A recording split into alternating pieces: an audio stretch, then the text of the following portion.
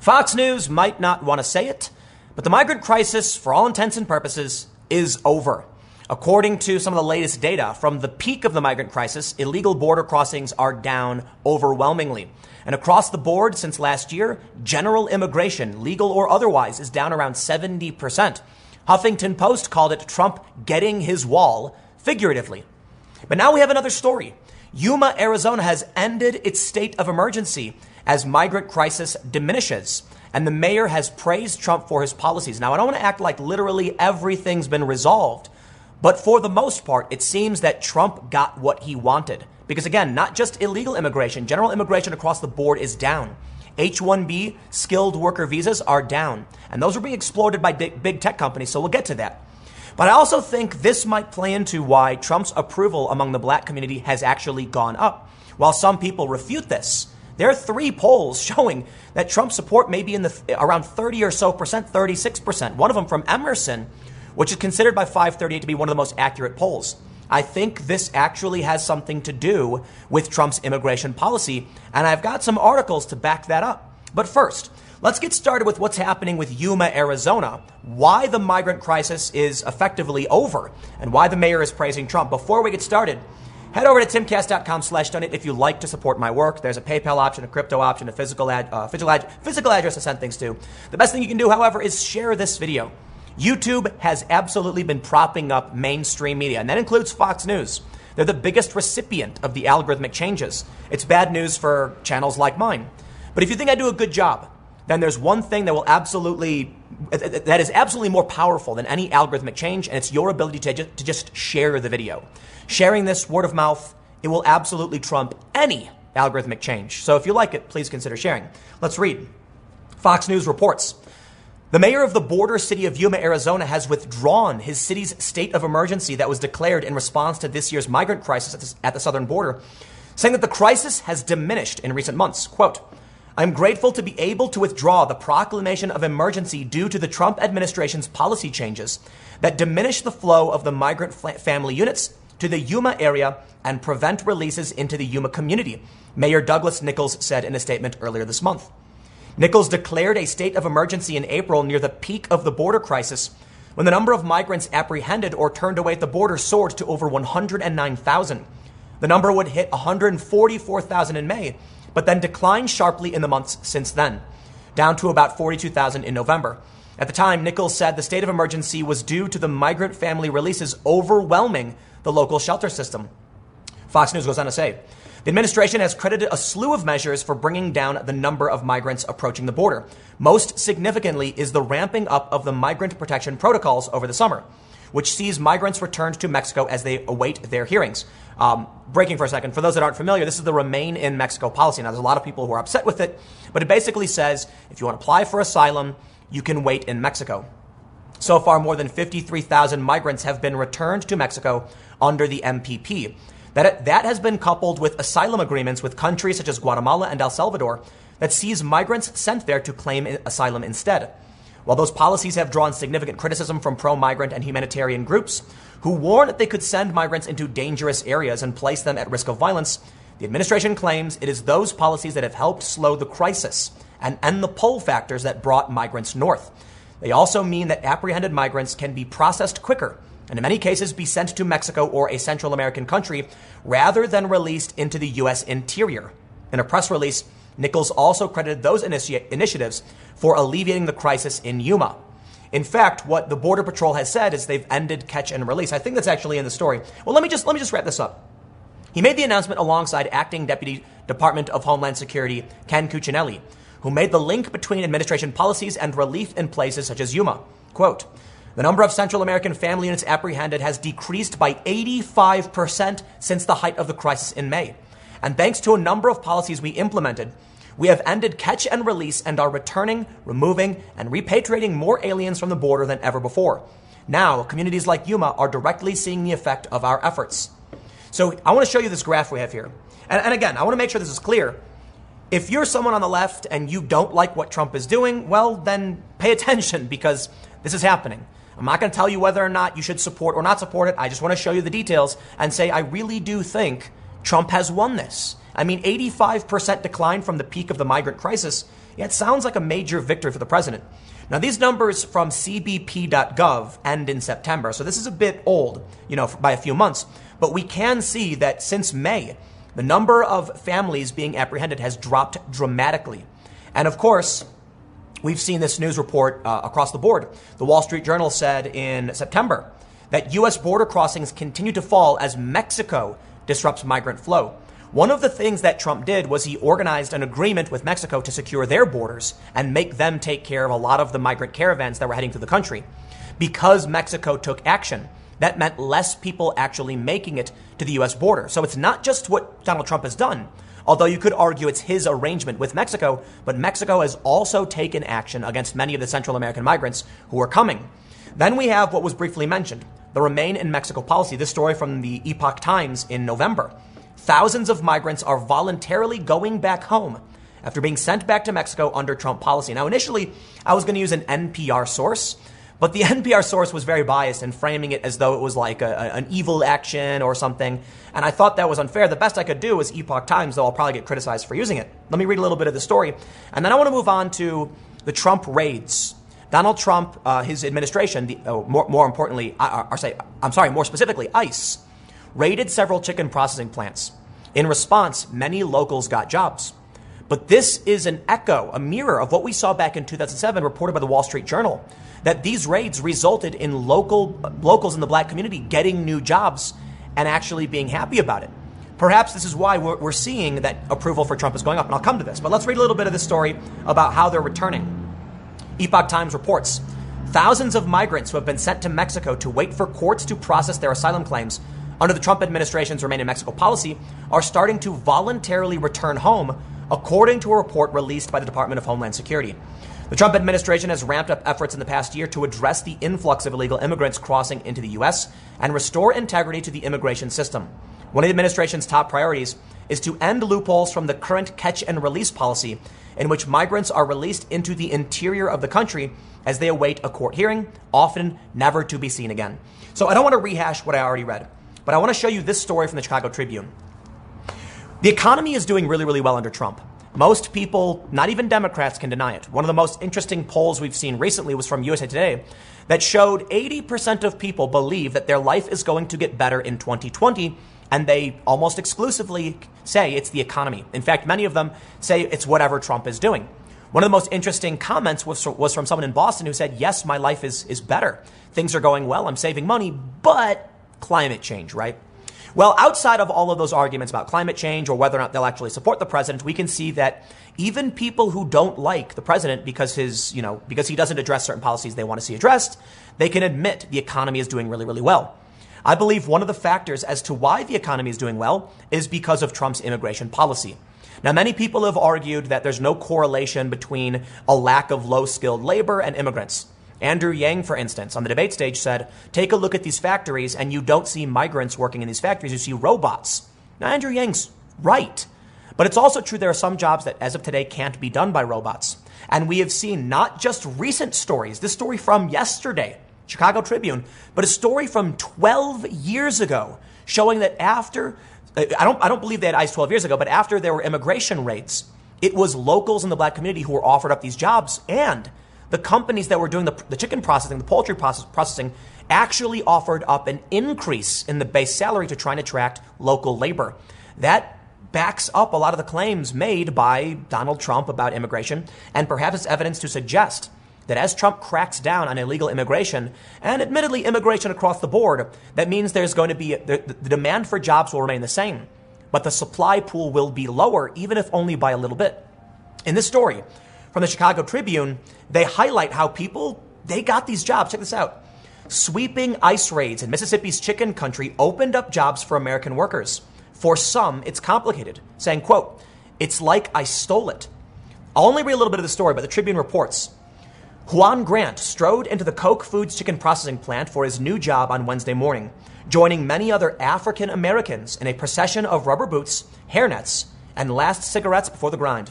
At 20, Grant was too young to remember the days of a nearly all-white workforce in Mississippi's poultry industry or the civil rights boycotts and protests that followed. He was too young to have seen how white workers largely moved on after that, leaving the business of killing, cutting, and packing to African Americans. He did not know the time before Hispanic workers began arriving in the heart of chicken country by the thousands, recruited by plant managers looking to fill low-paying jobs in an expanding industry. But Grant clearly remembered August 7th, the day the Trump administration performed sweeping immigration raids on 7 chicken plants in central Mississippi. He remembered the news flashing on his phone. 680 Hispanic workers arrested. He remembers seeing an opportunity. I figured there should be some jobs. He figured right. The raids were believed to be the largest statewide immigration crackdown in recent history, and a partial fulfillment of President Donald Trump's vow to deport millions of workers living in the U.S. illegally. The impact on Mississippi's immigration community has been devastating. For non-immigrant workers, the aftermath has forced them into a personal reckoning with questions of morality and economic self-interest. The raids brought suffering, but they also created job openings. Some believe that the immigrant workers had it coming. Quote, "If you're someone who ain't supposed to be, they're going to come get you," said a worker named Jamal, who declined to give his full name because Koch Foods had not authorized him to speak. That's only right. There was also Shalonda Davis, 35, a 17-year veteran of the plant. She has seen many workers of all backgrounds come and go, but she was horrified that so many of her Hispanic colleagues were rounded up. Some of them, she said, wanted to work so badly, they tried to return the next day. This story's from yesterday. I've seen bits of it going around, but they highlight how many African-American workers came in and replaced those who were deported or removed by ICE. Now, you can argue, as they showed here, those people weren't supposed to be working here in the first place. I'm not going to put the responsibility on the immigrants or on the local African-American workers who are taking the jobs. I think the responsibility falls on the company who is seeking to exploit cheap labor. This is what's fascinating to me. It's always been a left-wing position to oppose these companies exploiting illegal immigrants. In fact, in 2015, Bernie Sanders said open borders was a Koch brothers proposal, noting that the Koch industries is not the same, or I'm sorry, the Koch processing plant is not the Koch brothers. That's my understanding. But you have to think about it. Why would the Koch brothers or other industrialists want open borders? They can pay below minimum wage to people who aren't here legally because they can't do anything about it. In fact, there were some stories that some plants would hire people, offer them under-the-table cash, and then at the end of the month, call immigration and have them deported. Now, I don't know if those are urban legends or just stories I heard in the past, but you'd think it would be the left saying these companies should not be allowed to exploit the working class and these poor migrants with low wages and no benefits. You'd think they'd be saying they should be paying more to the local community. Instead, for some reason, the left seems to have abandoned this, and it's falling on Donald Trump to call it out. Check this out, though. I showed you this story from 2019. What if I took you back to 2007? In fact, January of 2017. I'm sorry, January 17th, 2007. Almost 13 years ago. The Wall Street Journal reported this. An immigration raid aids blacks for a time. They say after a wave of raids by federal immigration agents on Labor Day, a local chicken processing company called Kreider Inc. lost 75% of its mostly Hispanic 900-member workforce. The crackdown threatened to cripple the economic anchor of this fading rural town. But for local African Americans, the dramatic appearance of federal agents presented an unexpected opportunity. Kreider suddenly raised pay at the plant. An advertisement in the weekly Forest Blade newspaper blared increased wages at Kreider, starting at $7 to $9 an hour, more than $1 above what the company had paid many immigrant workers. Now I want to stop and just remember this is 13 years ago, so the wages were very different today. It'd probably be $14 to $15 an hour. The company began offering free transportation from nearby towns and free rooms in a company-owned dormitory near the plant. For the first time in years, local officials say Kreider aggressively sought workers from the area's state-funded employment office, a key avenue for low-skilled workers to find jobs. Of 400 candidates sent to Kreider, most of them black, the plant hired around 200. They say a customer at a convenience store in Douglas, GA, told April Polk, a part-time clerk, that a recruiter was in town looking for workers. Ms. Polk passed the word to her husband, 32-year-old Jermaine Royals, who had just been laid off from the latest in a series of temporary jobs. Both are African American. Less than a month after the raids on illegal immigrants, Mr. Royals and 3 other workers met at a gas station parking lot and piled into a van sent by Peacock Poultry, Inc., one of several contractors hired to fill the ranks of Kreider's production lines. 2 hours later, they pulled into an austere complex of brown dormitories owned by Kreider, less than 3 weeks earlier had teamed with Hispanics.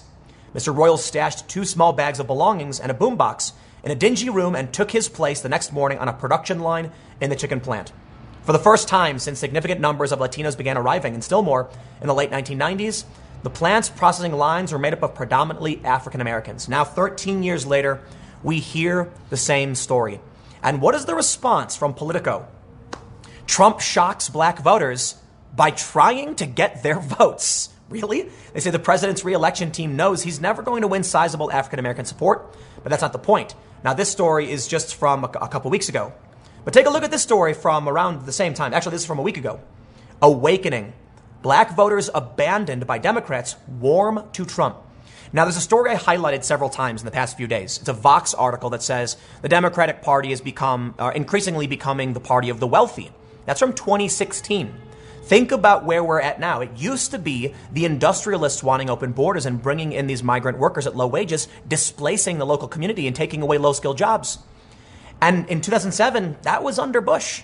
Now it's Donald Trump. Trump probably saw this. They knew what happened when they raided these plants and deported these undocumented workers, and it resulted in locals getting these jobs. Take a look at this. Former NFL player Jack Brewer once raised campaign money for Barack Obama. Now he's among the increasing number of black voters who support President Trump. Quote, "There's an awakening going on right now in the country," Mr. Brewer said of black voters who traditionally support Democrats. "I'm going to take the guy who's actually putting in the policies that are going to make life better for my young black son and my young black daughter versus somebody who gives me lip service. Like, unfortunately, the Democrats have done for our community for years." They go on to say that the approval rating has gone up dramatically from numerous polls. They say 3 polls in November showed Mr. Trump's job approval rating among black voters in the 30 to 35% range, a significant increase over other surveys that have generally shown black voter support of less than 10%. Quote, "I'll remind you, the president received 8% of the black vote in 2016, said a senior Trump campaign official." Now, I can't tell you specifically what Mr. Brewer was referring to in terms of policies Trump was going to enact that would help the black community. I can look at the latest story just the other day from the Tribune that after these raids, undocumented workers are being displaced. They're being sent. They're not supposed to be legally working here in the first place. And it's the local community, the African American community, they're being given these jobs. And a lot of these people are happy they're getting these jobs. You know what? One of the most important things, and one of the things that bothers me most about racists, period, anywhere in the world, is the assumption that people are racially driven due to some genetic factor or something to commit some kind of crime or to be criminally predisposed. The reality is data shows us poverty breeds crime. And this is why you're likely seeing comments like this from people like Brewer. If the Democrats are going to be all about tacit open borders, not direct open borders, but being welcoming of undocumented immigrants and protecting them and refusing to deport them, as many of them have said, you're going to create people in communities, primarily African American communities, who don't have jobs. Thus, you will create more poverty surrounding the area, and poverty breeds crime, not race. This is fuel for the racists. It's one of the most frustrating things in trying to explain how poverty does this. If Donald Trump is telling these factories, you cannot break the law. Unfortunately, there are people who are being negatively impacted by this. The immigrants, the undocumented immigrants, they're not supposed to be working here in the first place. But it's going to help those who are American first, hence Donald Trump's, nationalism. But I want to end with a few more things because it's not just about, support. I wanted to highlight this. I think this is very interesting.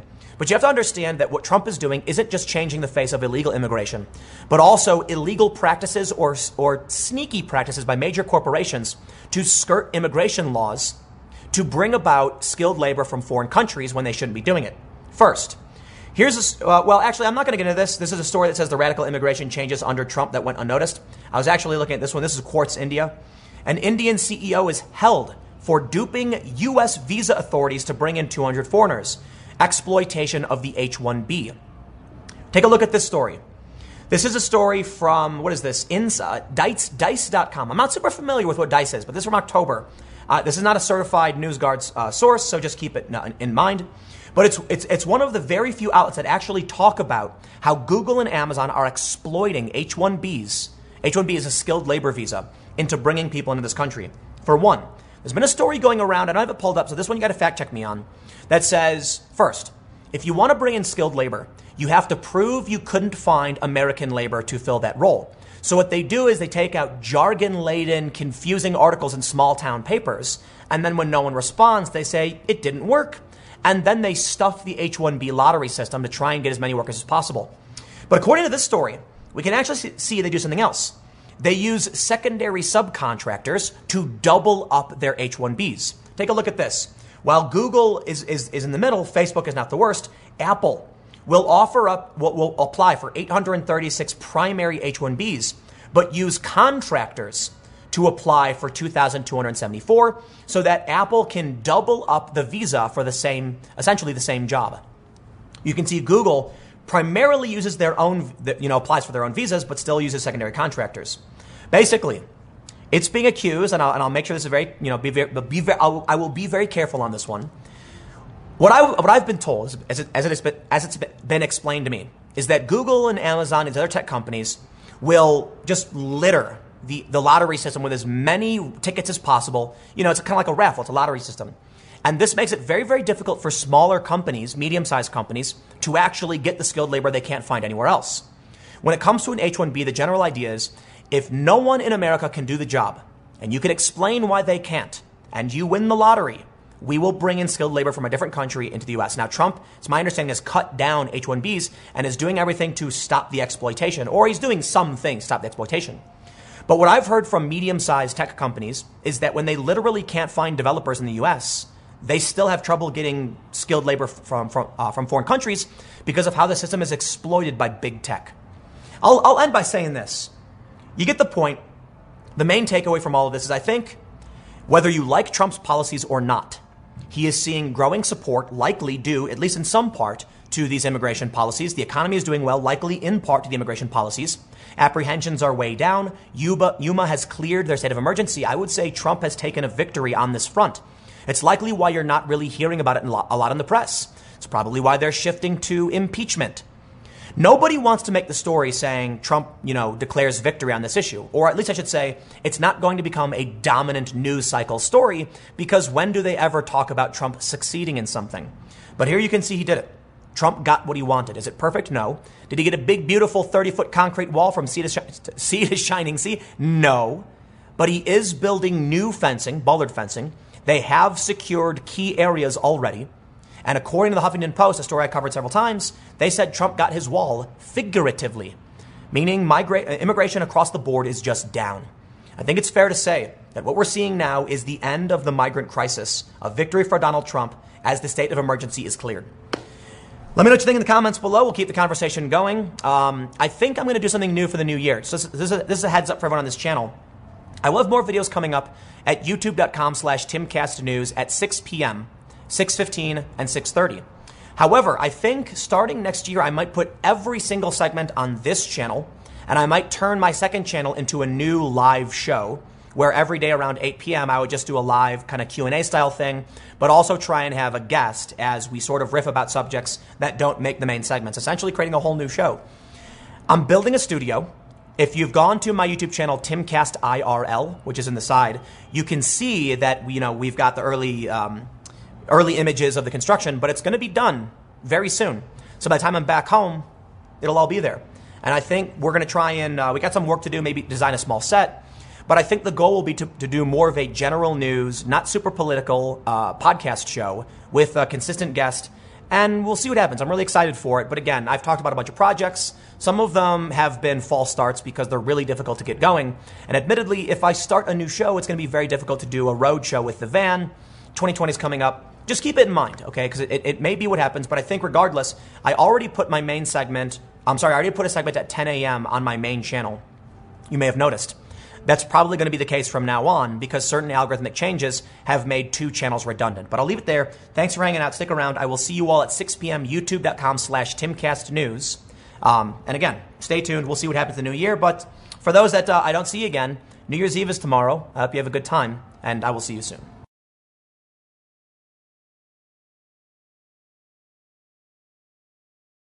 There's a reason why I like a couple of the Democrats, notably Andrew Yang and Tulsi Gabbard, because it seems like out of all of the candidates, they're at least honest, and I kind of like that. There's also Bernie Sanders, who's been a bit honest, and I'll show you some of the things I think he's been honest about, but I've been very critical of Bernie because I feel like he's pandering to woke outrage and policies he used to oppose. If you look at Bernie Sanders' track record in the past or the statements he made in 2015, it seems kind of weird because he's kind of flip-flopped on some issues and he said some weirdly offensive things to white working class voters, notably that they don't know what it's like to be poor. Don't take my word for it. That's a quote from the 2016 cycle when he was on the debate stage. But now we have a story about Andrew Yang. Democrats are still in denial about why we lost the 2016 election. There's another reason why I like the guy. Certainly don't think he's perfect. Want to make sure that's clear because I know people are going to come out and be like, oh, but Yang is wrong on this. Oh, I'll show you where Yang is wrong on some stuff. But I think it's fair to say at least he's self-reflecting because that's something the Democrats aren't doing. And, well, he's being honest. He's saying it's not about Trump. In fact, there's another article, I don't think I've pulled up, maybe they have this quote where he's saying they can't keep blaming Trump for everything. And I'm sitting here saying, thank you. Finally, please. Andrew Yang's a quick learner. He's a smart guy and I can respect that. I don't think he's right on everything. But let's see what he had to say. Before we get started, I'm going to tell you, you may notice, this is an early morning video on my main channel. I'm going to be doing this probably for the new year as we're entering the 2020 election cycle. So I can sort of differentiate between my big, strong personal opinions and kind of just focus on stories where we look at what some of the Democratic candidates are saying. I think it'll be more useful. It probably will be less effective as like a business thing, because doing opinion tends to do better. But I want to do this. I want to show you what Andrew Yang said, and I want to show you some of his positions, and I want to talk about what it means to truly work hard and why Andrew Yang or some of the more far lefties who support him are wrong. First, let's read from Town Hall. But again, before we get started, go to timcast.com/donate if you'd like to support my work. There's several ways you can give. The best thing you can do, share this video if you think it's a good video and you think it's, I don't know. Otherwise, just watch and you can hate me. Fine, whatever. Let's read. Town Hall reports. 2020 Democratic presidential candidate Andrew Yang joined ABC News' This Week on Sunday. The very first question I'm assuming they said he was asked, copy editor guys. I want to start with your campaign slogan. It's not left, not right, but forward. What does that mean? Yang said, well, John, to me, it's clear the reason why Donald Trump is our president today is that we automated away 4 million manufacturing jobs that were primarily based in Michigan, Ohio, Pennsylvania, Wisconsin, Missouri, and Iowa, the swing states he needed to win. And what we did to those jobs, we are now going to do to the retail jobs, the call center jobs, the fast food jobs, and eventually the truck driving jobs. And I don't know if Yang's timeline is correct. I think it's happening faster than you realize.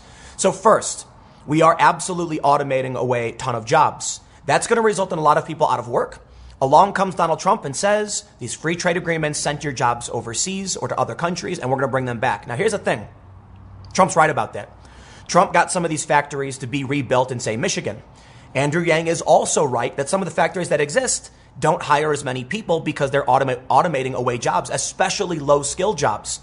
If you think it's bad now, I think it was Yang who talked about this too. Take a look at the Industrial Revolution. When people started losing their jobs, people got really, really angry because people like working and people need food. And if you have no security, shelter, or food, you have no access to resources, that's when things start lighting up. So I view Yang as kind of the actual response to Donald Trump.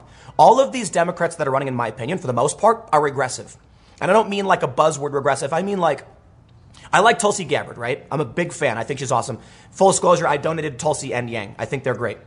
Tulsi's principal position is ending these foreign wars. The reason I agree with that is because it's a massive waste of our money that could go to literally anything. All right? Say you're a conservative. Yeah, if we stop spending trillions of dollars on war, that's less taxes you have to pay. Let's say you're a Democrat or a liberal. Let's say we take those trillions of dollars and we fix the pipes in Flint. It's the first thing you have to do. It's mind-blowing to me that we have any people on stage at all running for president when the first position should be, hey, we got a ton of money. We're dumping it over there. I know. Hold on. A lot of people are now screaming, saying that's not how the economy works. You're right. When we spend money on supplies that are, and things for war that are manufactured here in the U.S., that money does stay in the economy. But I'm talking about literally building roads and infrastructure and building bases overseas, sending drones and, multi-million-dollar Hellfire missiles. We don't need to do that. So let's get back to the main point at hand. Donald Trump's solution to essentially automation and loss of jobs was to target the free trade agreements and these bad trade agreements. And that makes sense. Donald Trump is a tradesman. He's got character defects. We'll sidestep that for now because I know people on the left will be like, But the point is, Donald Trump's proposed solutions fit his worldview. Business. He proposes business solutions. They work. Will they work forever? Not necessarily. Andrew Yang is a tech entrepreneur.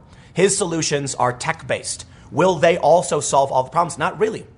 That's why I think you need some kind of combination of the two. We need to recognize that when companies send jobs overseas, that's taking jobs away from Americans, and that's hurting our people who are now without a way to access resources. We also got to recognize, man, fast food restaurants and businesses, they're going to be cutting jobs as they put in kiosks. And yeah, factories are going to build more and more robots and automate, and those jobs are going to go away. Self-driving cars around the corner. Andrew Yang is right. But I'm sorry I buried the lead on this one. I want to show you what he said about being in denial. So let's read on more of what Yang said. According to The Entrepreneur, how America deals with technological advancements should be something, quote, that works for all Americans independent of your political affiliation. I agree. These problems are technological and apply to us all. Carl followed up by asking Yang if he believed the Democrats have been too ideological, too far to the left, and the Republicans have been too far to the right. He said, I was an ambassador in the Obama administration, but to me, the Democrats have still not asked themselves the hard questions as to how Donald Trump won in 2016. If you look around the country, you see 30% of stores and malls closing. You see record high levels of stress, financial insecurity, student loan debt, even suicides and drug overdoses. The Democratic Party, unfortunately, is acting like Donald Trump is the cause of all of our problems. He's a symptom, and we need to cure the underlying disease. There are two symptoms. I'm sorry, the disease is not just these jobs being automated away. But I will say this. I do like the Yang guy, man. I got to admit. You know, when he first popped up on the scene, I was skeptical because there were these weird internet campaigns. And he's got this the freedom bucks thing, the freedom dividend, which I am a bit skeptical on, but I do appreciate, and we'll talk about that. But it's a bit refreshing to have someone finally say, stop blaming Trump. It's basically the conversation I have all day. I go to people and they're like, oh, but Donald Trump. No. You're wrong. Okay, Donald Trump did not create what's happening. Donald Trump is a response to what's happening. And it's not just the jobs. Donald Trump is the perfect solution for what ails so many people. You might not want to hear it. You might say, no, Tim, Trump is the orange man. He's evil. He's wrong. He's bad. He's corrupt. I don't care. That's not the point. The point is, you had a tradesman, an international businessman, who is telling you, he's been telling you since NAFTA was signed, this is bad, I'm going to fix it. I know how to fix it. I got my name on buildings all around the world. Trust me, I know what I'm doing. People listen to that. Even if he's a bad person, you got someone who's more qualified to fix the trade problem. More importantly, Trump's bad attitude played a major role. People are tired of being told what they can and can't say. This is a fact. Look at the polls. Look at sentiment. Nobody likes the idea they got to zip their mouth shut and they're scared of talking the way they want. Donald Trump comes along and he calls people horseface. You know, he insults people, questions their professional credibility or their credentials. People finally are saying, I'm not scared anymore. There are still a ton of people who are scared to say they support the president. And there are a lot of people on the left who just think Trump is literally the worst incarnation of any leader ever. But the reality is there were two really big problems. Bad trade, which resulted in a lot of loss of these jobs. And not just trade, I understand, it's loss of jobs in general. But Trump's solution was trade. It worked. They're opening factories in Michigan. Okay, if you're on the left and you want to deny that, fine. Listen to Andrew Yang when he says you're in denial about what got Donald Trump elected. It is the automation. It is the trading away our jobs to foreign countries. It's TPP, the Trans-Pacific Partnership, which Trump finished off. He nuked it. And Bernie wanted to do the same thing. This is why people said Bernie or bust. This is why so many people, 12 to 18%, went from Bernie to Trump. If you're not paying attention, you're going to lose. However, when asked if they went too far to the left, what did Yang say? Well, he said he didn't really say yes or no, but I want to show you this. Because certainly there are a lot of people who would like to claim that I'm right-wing, and fine, whatever. You can call me whatever you want, sure. What you're seeing right now is a graph I've shown many times. For those listening on the podcast, let me explain. We can see that there's two lines, a blue line and a red line. The red line shows the left and right swing of the Republican Party. The blue line shows the left and right swing of the Democratic Party. In 2008, the Democratic Party swung super far to the left. And by 2016, the Democratic Party is now to the left of the average European party. And many European parties are more socialistic, not socialist entirely, but they're social democracies. So they have very, very massive welfare states. The Republicans have barely moved relative to the Democrats.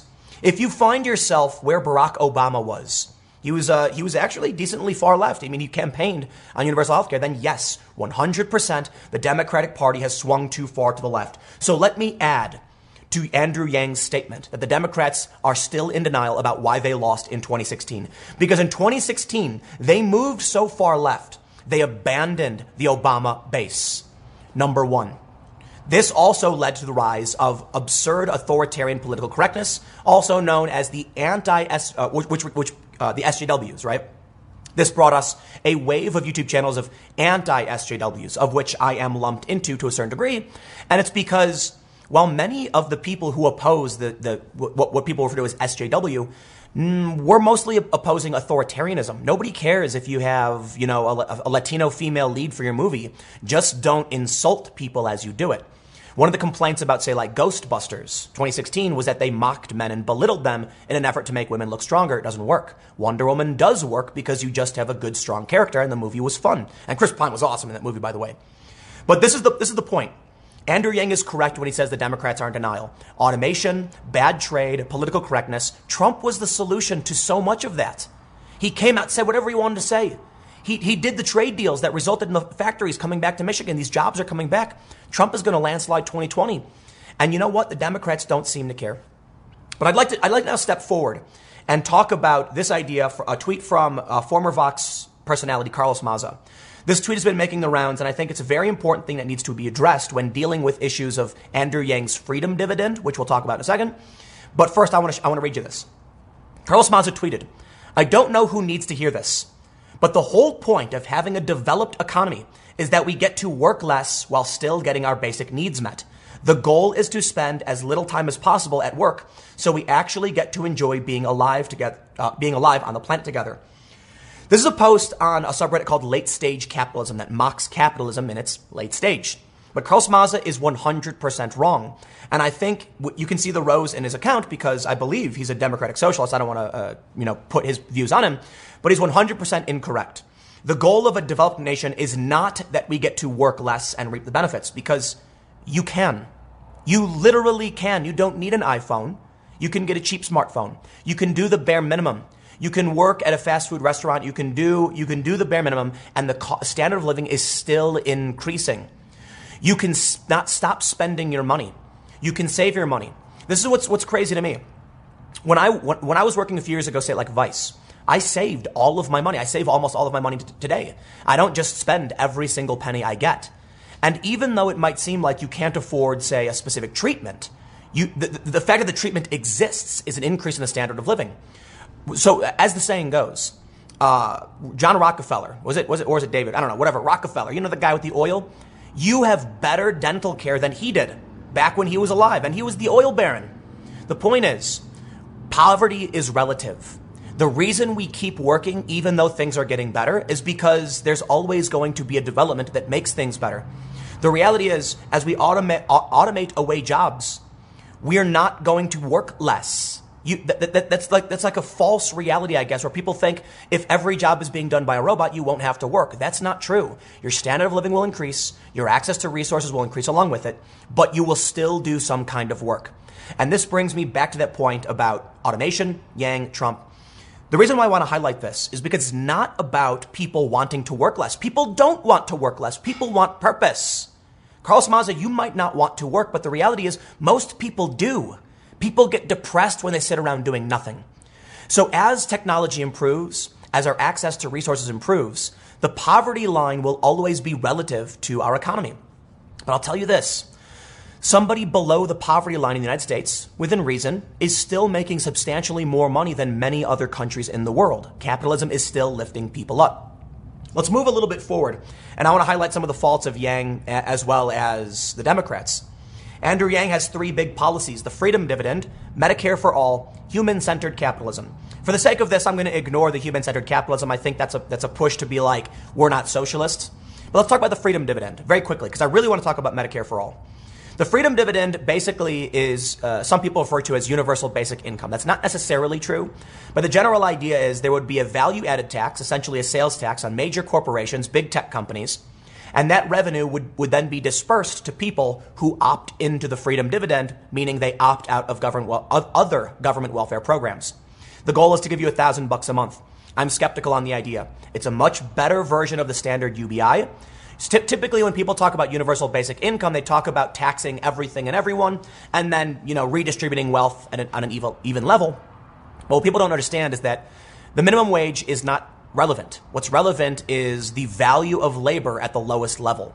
It doesn't matter if you give someone $10 or $20 an hour, because if you make the lowest level job more expensive, then everything underneath it has to become more expensive.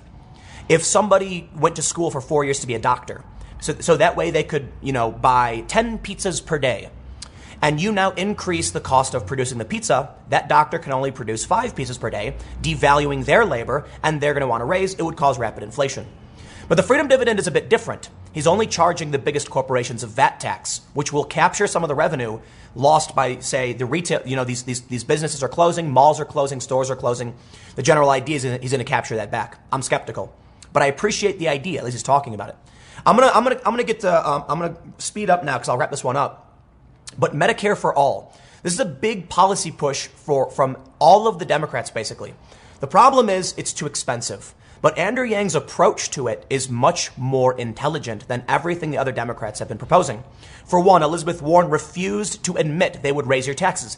They will. Andrew Yang has no problem saying, listen, if we can free up small business to not have to worry about paying healthcare costs for their employees as benefits, then we're going to see it easier to start a business. That was the smartest thing I have ever heard out of any Democrat as to why Medicare for all makes sense. The problem? Probably too expensive. The other problem?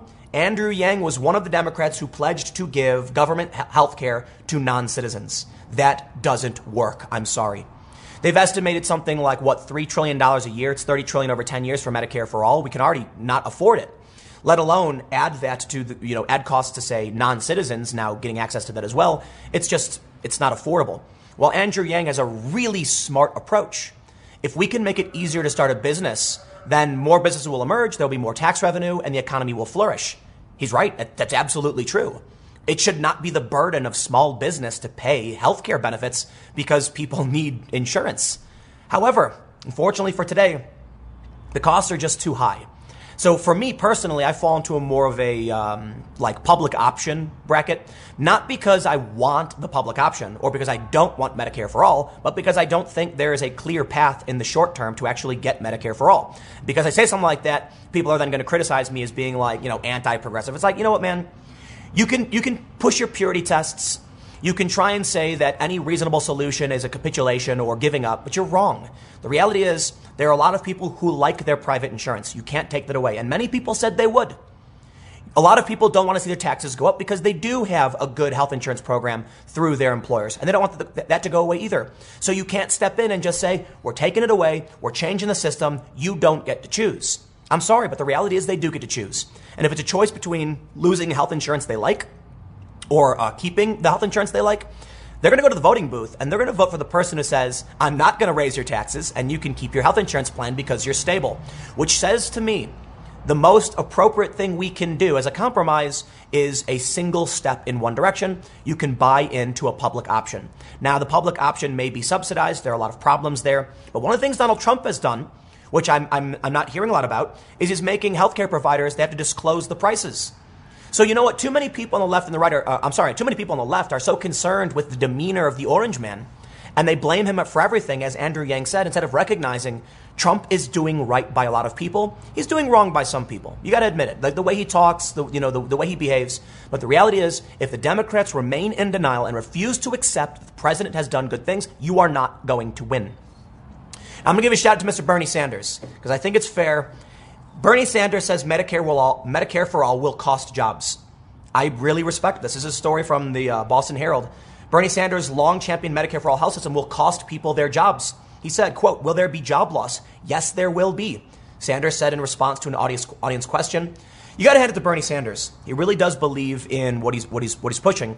Unfortunately, he's pandered too much. He's given up the microphone, and I'm really let down by that. More importantly, and I mean this with no disrespect, Bernie Sanders is just a bit too old. So there's a lot of reasons why I've been, turned off by him and his policies and the way he's behaved politically. And it's why I'm a much bigger fan of Yang and Tulsi Gabbard, though Andrew Yang did say some really offensive, gross things about Trump being a slob and stuff. I don't think we need to play that game. Yang, you don't need to do that. There's a reason why many people don't like Trump, because Trump is crass and boorish. So don't play that game. The Democrats need to come out and recognize Trump was right about a lot of things and then offer up a clean, charismatic alternative, but they don't want to do it. They don't. I think Yang is the best, is at this point the best choice. While my first choice would be Tulsi because the hard focus on foreign war makes more sense. Don't talk about freedom dividend and taxing companies before you talk about the money we waste on war. I think Yang has done a tremendous job of maintaining, boosting his polls, raising money, just bolstering, generally getting better at what he does. I think it's fair to say Trump is going to win, Republicans are going to sweep, and Andrew Yang is right. Democrats are in denial. That's why. But I will end with one little snippet from just a few weeks ago from The Intercept. A purity test for raising middle-class taxes would eliminate every Democratic frontrunner. Listen, I know you might want Medicare for all, but let's be real. It's going to be too expensive.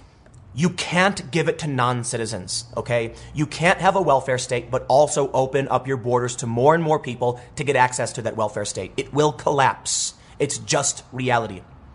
Bernie Sanders is being honest. I respect that, saying there's going to be job losses. Even Warren said 2 million jobs will be lost through Medicare for all. He said he's going to raise your taxes. I have absolute respect for that. Listen, man, if you like what he's preaching, then you probably absolutely respect the man as being honest to you for the most part. Again, I'm not trying to say Bernie's perfect because there's some stuff he's really, really peddled and pandered on. He said, there's too many poor people in the world. We can't open the borders. Then he's also said we need climate refugees. I think Bernie's flip-flop on a lot of issues. And I think he's done what a lot of politicians have done. Say one thing in one district because it sells well, and then say something else in a different district because it sells well. And you can see what Ocasio-Cortez did in New York, where she banned the press from her events. And that's why they do it. They don't want people to hear what they're preaching because they preach different things in different places. It is what politicians do. Donald Trump doesn't. Trump just says whatever. So I can respect them for being honest about it, but let's be real. If you keep trying to push far left policy and ideology, you will lose. So let me wrap this video up by showing you this chart again. And I know it's kind of, redundant. Many people have seen it before, but remind people of this chart when they talk to you about radicalization or whatever. The Republican Party is doing what it's always done. This is why my videos tend to point in the direction they do. The Republican Party is the Republican Party. I grew up in Chicago. They never mattered to me. They never did anything to me. I grew up under Democratic supermajorities. And now I can see the Democratic Party leaving us all behind. They're duplicitous. They're lying. They're going too far left. And as Andrew Yang said, they are in denial. So you know what you get? You get Donald Trump. Please wake up. But props to Yang. Stick around. So for those that are listening, I think I'm going to be doing more segments 10 a.m. on my main channel from now on. We'll see how it works. And maybe it won't work. I don't know. But the goal is to, my main channel has always been about my personal, what I think is the most important thing and how I feel about what's happening in mainstream politics. But with the elections coming up, I think it would be fair to actually make it, my 4 p.m. segment will always be I'm constantly angry at the Democrats. I just explained why. And there's a lot of things they do that I question and it makes me angry. But I also think it's important to start highlighting positions of actual Democrats, what they're saying, because we're getting into Super Tuesday. I think that's a better utility for a lot of people. I think, as most of us know, the business decision that works the best would be being outraged all the time and just making opinion videos. But I'm trying to do something better. So maybe this will work out. Maybe it won't. But stick around. Next segment will be coming up at 1 p.m.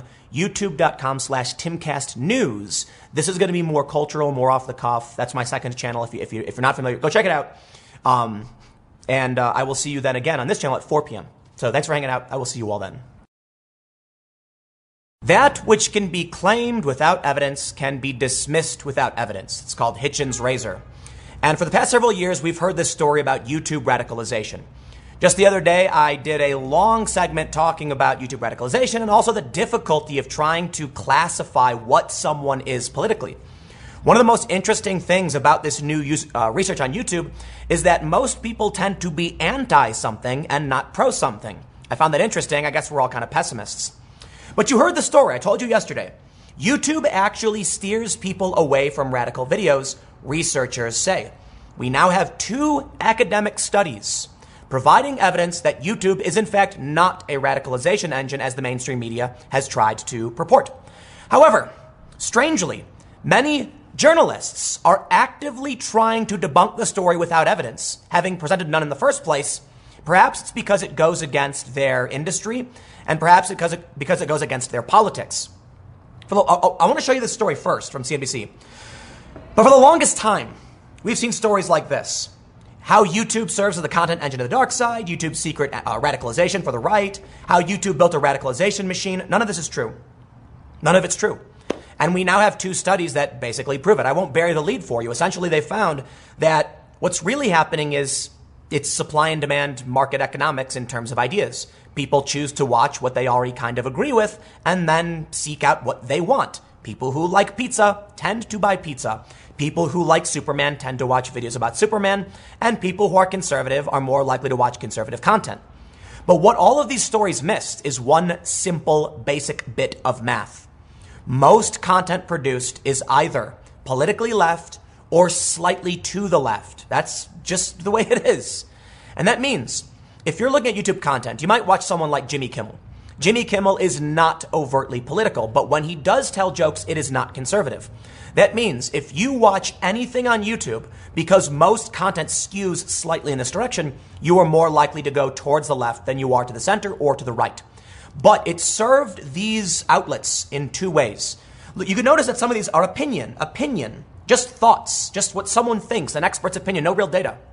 You see, there are 2 things being served here. The partisan politics of some of these websites like Motherboard, The Daily Beast, and BuzzFeed, and Columbia Journalism Review, who are overtly liberal, and the New York Times, which leans to the left. When they say YouTube is fueling the far right, it benefits them politically because then YouTube is scared into action. YouTube then takes action, and they did. The other thing it does is it protects the mainstream media. It forced YouTube, and YouTube did this, to then start directing content to mainstream news channels. The greatest recipient, Fox News. Now, I know I'm just rehashing what I told you yesterday, but here's what I find truly fascinating. First, in this story from CNBC, which basically tells you what I said, YouTube is actually steering people away from radical videos.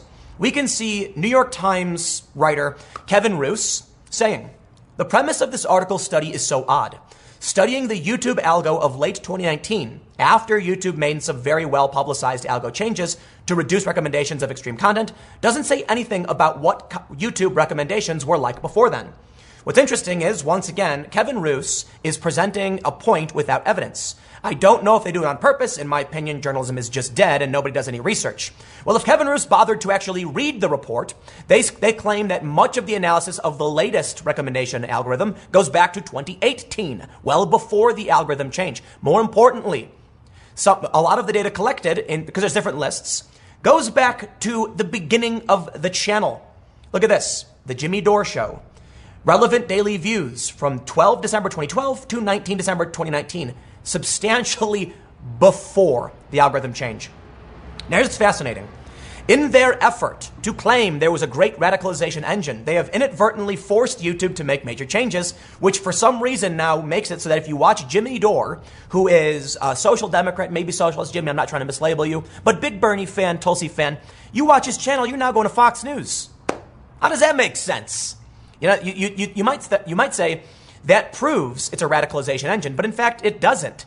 It literally makes no sense why somebody would watch Jimmy Dore and then want to watch Fox News. Yet that's what they created after the fact, based on what they're saying. But I bring you now to how the media responds. And, you know, I never like dragging people personally, but this was rather shocking to see from Julia Alexander and Taylor Lorenz. I think Julia has done some pretty good work in the past. I'm not super familiar with a lot of what she's done. I know she's been criticized. Taylor Lorenz has been criticized before, but she actually tends to do better than most people. And I've actually publicly praised some of the reporting she's done because she avoided a lot of this fake narrative. Now it seems like they're getting on board and saying this. Julia Alexander tweets, "Hey, a quick request. Journalist friends, don't write about the YouTube report going around, but if you do, please reach out to anyone who covers this space on a daily or regular basis and other academics to understand why the data collection process is flawed. In fact, the data collection process is not flawed. Like any other academic paper, this paper from Mark Ledwich and Anna, let me see if, I'm forgetting her name. It's Zaitsev, sorry. I know who Mark is. I've followed his work before. But anyway, like any academic paper, it lists its limitations, saying we use an anonymous account to go through each, rabbit holes to see what the recommendation would be. And there's two big arguments that make no sense. First, let me just say, Why on God's green earth would a journalist tell someone not to do journalism? That's so weird. Take a look at the report she's criticizing. The CNBC story, which is reporting on the academic research paper, actually shows criticism of it, which is what a good journalist would do. I think it's important to point out, once again, that which can be claimed without evidence can be refuted without evidence. And as we already know, all of these stories were presented without evidence. It served a traditional corporate media narrative. It's telling YouTube you're bad and trying to scare advertisers. You know what the big problem is? YouTube is spineless. The market is changing. Media is changing. People don't want to watch Fox News. They want to watch me. Why would you send someone who watches Jimmy Dore or my channel to Fox News when they clearly want to watch Jimmy Dore? Because they hold one of the most amazing views of human beings. As noted by Mark Ledwidge. He's got a lot of data here. It's really great stuff. But I think one of my favorite things is this image right here. What you're seeing is the NPC meme. Let me read a little bit from his story. So he goes into the New York Times report about a man named Caleb Cain who claims to have been radicalized. But he says this, curiously, just as Caleb Cain was radicalized by far-right videos, he was also then de-radicalized by left-wing ones. Over time, he had, quote, successfully climbed out of a right-wing YouTube rabbit hole only to jump into a left-wing YouTube rabbit hole. Kevin Roose remarks that. What is most surprising about Mr. Cain's new life on the surface is how similar it feels to his old one. He still watches dozens of YouTube videos every day and hangs on the words of his favorite creators. It is still difficult at times to tell where the YouTube algorithm stops and his personality begins. Mark says, in his own way, Caleb defines what the left-leaning legacy media sees as the archetypal actor in our mediatized post-truth era. Someone who completely lacks all critical thinking, consumes an endless stream of online information, and dogmatically believes any political position they are told. It's hard not to notice how this meme is symmetrical to the NPC meme created by the online right. NPC stands for non-player character and is someone who has no agency, blindly believing left-wing media propaganda.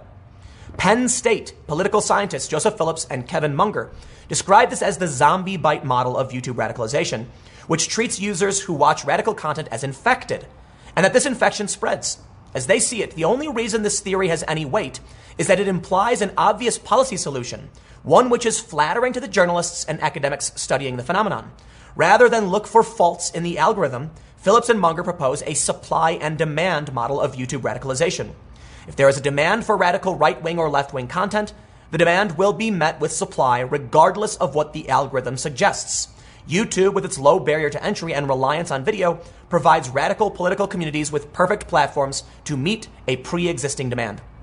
Writers in old media frequently misrepresent YouTube's algorithm and fail to acknowledge that recommendations are only one of many factors determining what people watch and how they wrestle with the new information they consume. I believe their fixation with algorithms and tech comes from subconsciously self-serving motives, a mechanical understanding of radicalization, and a condescending attitude towards the public. It works like this. If only YouTube would change their recommendation algorithm, the alternative media, the racists, cranks, and conspiracy theorists would diminish in power, and we would regain our place as the authoritative gatekeepers of knowledge. Old media's war on decentralized media is not limited to misinformation about YouTube's algorithm. I believe this motivation partially explains why this wild piece against free speech and this hit piece on Cenk Uygur found their way into the paper of record. Mark is making reference right now to Cenk Uygur being accused of defending David Duke. It's insane. But I think we're seeing now why progressive media needs to actually get on board with the fake news narrative. You know what, man? They hate Trump so much. Many people, even the Young Turks, were more than happy to stand side by side and walk in lockstep with people who would see them completely destroyed. Well, Donald Trump was the target. First, they came for Trump. Me, I think I, for the most part, act on principle. So when I saw the lies, the deceit, the censorship, I called it out. Unfortunately, there were many people like the Young Turks who parroted the narrative. And when I confronted Cenk Uygur about showing a video with my name while trying to claim this radicalization engine was real, he yelled in my face. He started screaming at me. And I was surprised because I know the guy. Not like I'm good friends with him or anything, but I've been on his show a couple times. And he screamed at me. And now he reaps what he has sown. By defending this narrative, by using it, thinking the enemy of my enemy is my friend, he has now become the target of the smear machine, same as anyone else on YouTube. And you know what? I still defended the guy, because what the New York Times did to him is wrong. I can certainly disagree with the Young Turks and Cenk Uygur, while pointing out simply because they're wrong doesn't mean they should be smeared and lied about. I can tell you, Cenk was wrong to use that report. I disagree with his use of it. I disagree with his politics. But in no way do I think he would ever defend David Duke. That's ridiculous. And it's unfair for the media to lie about him. It was unfair for Cenk to use the fake report, which was targeting Dave Rubin, which inadvertently ropes me in because my name was right in the middle. And it's wrong for the New York Times to do the same to him. But here we can see what we get. You see, these journalists, they don't want you to do journalism. And it's the strangest thing. But it's the same thing that I experienced when I was going to Sweden. Donald Trump said at a rally or something, last night in Sweden, you see what happened. So I announced I would go check it out. And I got messages from journalists I know saying, don't do the journalism. Don't do it. Don't go. Strange to me. Why not?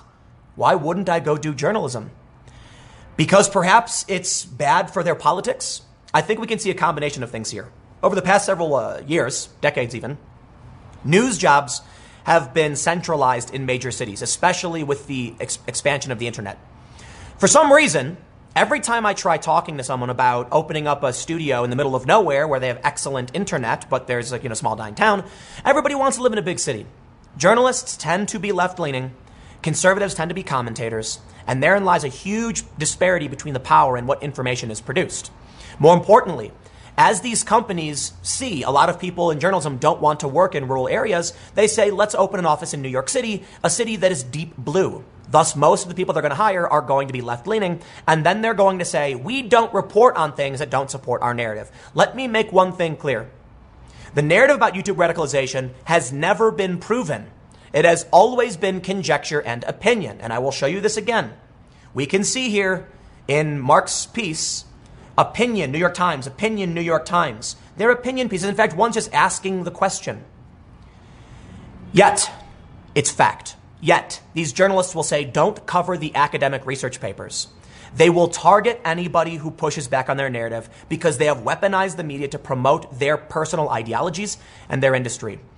I'm sorry. I think YouTube is losing. YouTube is so desperate to placate the media, they're actually giving up their core business to the... It makes no sense. Why would YouTube bend over backwards for their competitors? I honestly can't tell you. YouTube controls such a massive amount of advertisements, they could simply say to Pepsi, when Pepsi says, hey, we heard this story, they can say, it's fake. Do you want to advertise with us or not? And if Pepsi says, well, we're not going to do it until you fix us, bye-bye. Guess what? Now Coke is going to be all over YouTube and no one will ever see a Pepsi ad again. Bye-bye. What do you think Pepsi's going to do? Okay, we'll advertise with you. Instead, YouTube cowers, shaking its boots strangely, considering it's a massive platform. But anyway, the main takeaway from this is that for some reason, you tell me, journalists are trying to lie. They're refusing to cover, they're arguing that people should stop covering an academic paper that disputes their personal political opinion. The reality is this. The data does not suggest YouTube radicalization. The data actually suggests it's nuanced. I'll put it this way. Most Democrats don't talk a whole lot about immigration. They talk about Medicare. They really care about healthcare. Conservatives do to a certain extent, but they're more concerned with immigration. That means if you are someone who is interested in healthcare, you will be radicalized to the left. If you are someone who's concerned about immigration, you'll be radicalized to the right. The reality is it's not actually the case. If you go on YouTube and look up immigration videos, you have to choose to watch those videos. And you can choose to put immigration is good in that search bar. The reality is that it's simply a numbers game. Supply and demand will be met. Communities that believe in certain things exist. And that is it. No one is being dragged in any particular extreme direction because it literally makes no sense. And the argument would be that YouTube is quantifying what words are more extreme than other words. The way I always explain it, imagine if you saw a bunch of Superman extremists walking around. You saw a group of people wearing Superman costumes with hoods walking around and praying to Clark Kent. Nobody does that. There's no extremism in Superman. You just see more Superman content. The issue is supply and demand. Are there groups of Superman cultists? No. So then no one goes on YouTube and becomes this. Otherwise, the argument would be the tiny fringe faction of Superman cultists would be getting play because you watch too many DC Comics videos. Makes no sense. But it's an easy narrative. Because they say radicalization. Why are people becoming conservative? Why are they supporting Trump? The reality is they're not. Republicans have always been where they are. Democrats are veering to the far left, and the Democrats in the media don't understand they're flying to the far left. So as they move on their train further and further away, sure, it looks like the Republicans are moving, but they aren't. They are not. Republicans are exactly where they've always been, according to the New York Times, of all outlets. So I'll tell you this. We're doomed in the sense that as the media collapses, we're supposed to expect an alternative to arise, people like me. But in response to the decay and the collapse of this industry, YouTube bends over backwards to prop up that industry. So we're screwed. These people are becoming more depraved and corrupt. They're becoming more inept. The company is hiring less skilled journalists to accommodate for the fact they don't have any money. And in the end, what happens? YouTube promotes them. YouTube literally promotes the crappy misinformation. As Mark Ledwich notes at the end of his article, he says, we might rely on authoritative sources to set the record straight, dispel falsehoods, and explain the broader context for those who aren't aware. But a New York Times political correspondent in a now corrected article failed to do all of these things. They made no mention of context or the fact that it was sarcastic. They're referring to Cenk Uygur. Cenk Uygur sarcastically said David Duke wasn't racist. He was like, oh yeah, right. But the New York Times framed it incorrectly. And the story went out. The lie traveled halfway around the world before the truth could strap on his boots. And Mark points out, why should we trust them over literally anyone else? Now, don't get me wrong. There are certainly more authoritative voices. But when the New York Times lies about radicalization, literally in their own story, if you actually read it, you'd be like, that's the opposite of what they claimed. Somehow they still publish the story. They are going to destroy channels like mine, and that'll be the end. And if you think that's not true, you're not paying attention. So stick around, because these news agencies are going to be hiring crappier and crappier writers who do worse work than I do, and then they're going to destroy my channel and prop up the bad writers. That's what they're building. We are doomed. I don't see a light at the end of the tunnel. I mean, maybe we'll see what happens, but I don't know what to tell you, man. Don't be surprised, but I'll tell you this. When journalists start arguing against reporting the facts because it goes against their political narrative, yeah, we're in a dystopia. I'll leave it there. Stick around. Next segment's coming up at 4 p.m. at youtube.com/Timcast. It is a different channel, and I will see you all then. A tweet gone viral saying that San Francisco is not, in fact, a leftist communist nightmare, but in fact a right-wing technocratic dystopian nightmare, with a veneer of superficial progressivism, not so thinly veiling far-right, ultra-capitalist social Darwinism. Whoa, whoa, whoa. San Francisco. Hold on. I see a lot of people are looking at this tweet and they're laughing, saying, are you nuts? San Francisco is super far left. No, actually, this tweet's more correct than it isn't. I wouldn't call San Francisco far-right, ultra-capitalist. I guess it depends on your understanding of what left and right means, and there's no real shared understanding of what the word means anymore, because left and right can mean everything or anything. Right could be cultural, it could be economic, but the point is, no, Lydia XZ Brown Esquire is actually more correct than incorrect. California is in no way a leftist communist nightmare. It's something different. Now, they do enact a lot of leftist policies. They do have a lot of leftist ideology. But I think what you actually see from California is a kind of degeneracy, a breakdown due to prosperity. It's almost like, you know, there's a word I want to use that YouTube will ban me for using, okay? But basically, it's kind of like a growth of exploitative individuals who put on a veneer of superficial progressivism, not so thinly veiling ultra-capitalism. I don't think it's fair to say far right, because I don't think the people in San Francisco are like traditionally or economically far right. California is actually, I would say policy-wise, leans a little to the left, but is mostly dominated by this. The response says, we Chicagoans refer this as lakefront liberals, supporting leftist causes as long as it's not in front of their condo or BMW. What California really is the epitome, the concentration of superficial social justice, selfishness, and it's what we see in a lot of countries, actually. It's very similar to what I saw in Sweden. They claim to not be racist. They're pretty racist. They claim to want to fight for the poor, but not in my backyard. I wouldn't call San Francisco communist. I would call it a dystopian nightmare where all of the people who are grifters, who exploit the system, who sell snake oil, use this place as their base to extract resources from the rest of the world and pretend like they're the good guys, but they're actually more of a drain on our society. See, you have the massive VC function of the tech industry in San Francisco. You have a housing crisis. You have a homeless crisis. You have feasts in the street. You have drug abuse. You have rampant taxes. It's everybody clawing to get whatever they can. There's no community. So I certainly wouldn't call it communist, and I wouldn't call it far right. What it really is selfishness and narcissism epitomized. It's the people who want to say whatever they have to say to get things from other people, but in no way do they care about anyone. Let me show you some stories to back up this claim. So first, I wanted to highlight this tweet I think is funny. It's actually leaning towards being correct, because I guess, far right, left, whatever's an opinion. But no, it's true that there's a lot of progressive insanity in California. But think about this. Bernie Sanders said open borders was a Koch brothers proposal. It used to be the Democrats who voted for border security, and it was the industrialists who wanted open borders. Now it's California. Just because they claim to be progressive doesn't mean they really are. I don't think it's fair to say far right, but social Darwinism also kinda. Like, you think they're doing anything for the poor? Come on. Check this out. From The Intercept in August. Twitter helped Chinese government promote disinformation on regression of Uyghurs. Twitter? You think Twitter cares? Twitter doesn't care. Twitter enacts policies that are biased against conservatives. Fact. Are they doing it because the people who run the company are leftist? No. Their employees are probably to an extent leftist, communist-y, and ideologically left. Sure.